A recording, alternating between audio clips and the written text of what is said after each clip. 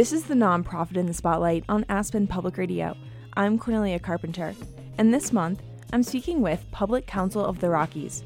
This small public interest law firm focuses on conservation, water, energy, and public justice issues in the Mountain West.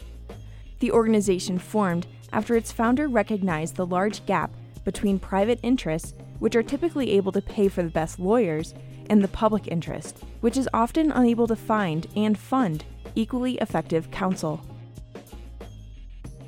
Here's an interesting situation that you probably did not know could happen. Ranchers were finding that oil and gas companies can come and knock on their door and say, we're going to drill for oil and gas on your property.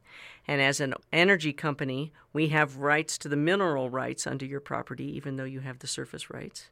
Chelsea Brundage is a board trustee of Public Counsel of the Rockies and runs the council's Smart Water program.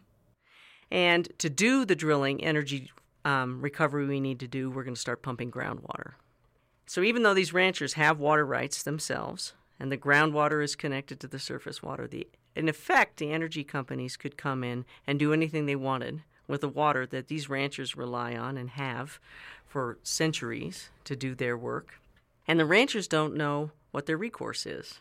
So that's the sort of summary of the situation.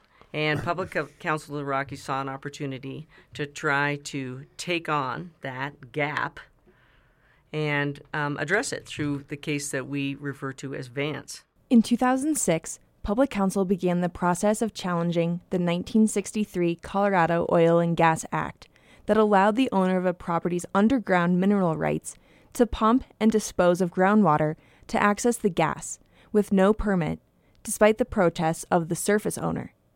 Brundage says this was an important case because energy companies could deplete groundwater and use surface water without well permits or water court approvals. Well, probably the best example of that is the work Public Counsel did to close a loophole in state law that allows the entire oil and gas industry to be exempt from certain provisions of Colorado water law. So while the rest of us, whether we are individuals or communities or other industries, have to adhere to regulations about water quality and quantity, the energy industry does not. And most people, I don't think, know that. So how did this happen? Tim McFlynn, founder and board chair of Public Counsel, explains. Under federal law, since 1872, the mineral estate underground is separate, but more importantly, it is dominant, and the junior rights are the surface estate.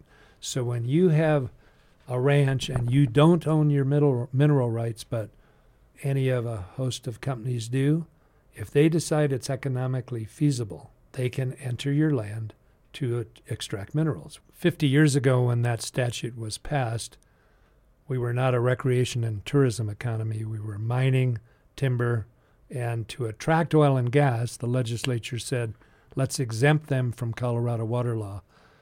50 years later, that began to really matter. Public Counsel hosted a 2-day conference in Aspen with the best Colorado water lawyers and engineers, along with several landowners who were protesting the exemption, which resulted in a win. We first convened the best minds in the state and a number of farmers and ranchers at risk.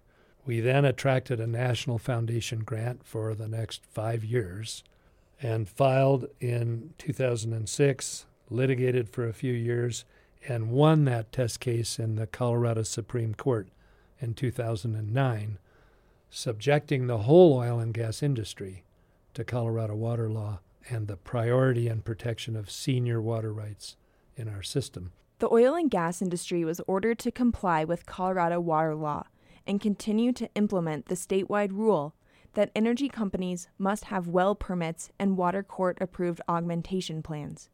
Despite this huge win, McFlynn and Brundage say there's still a lot of work to be done in educating and assisting landowners.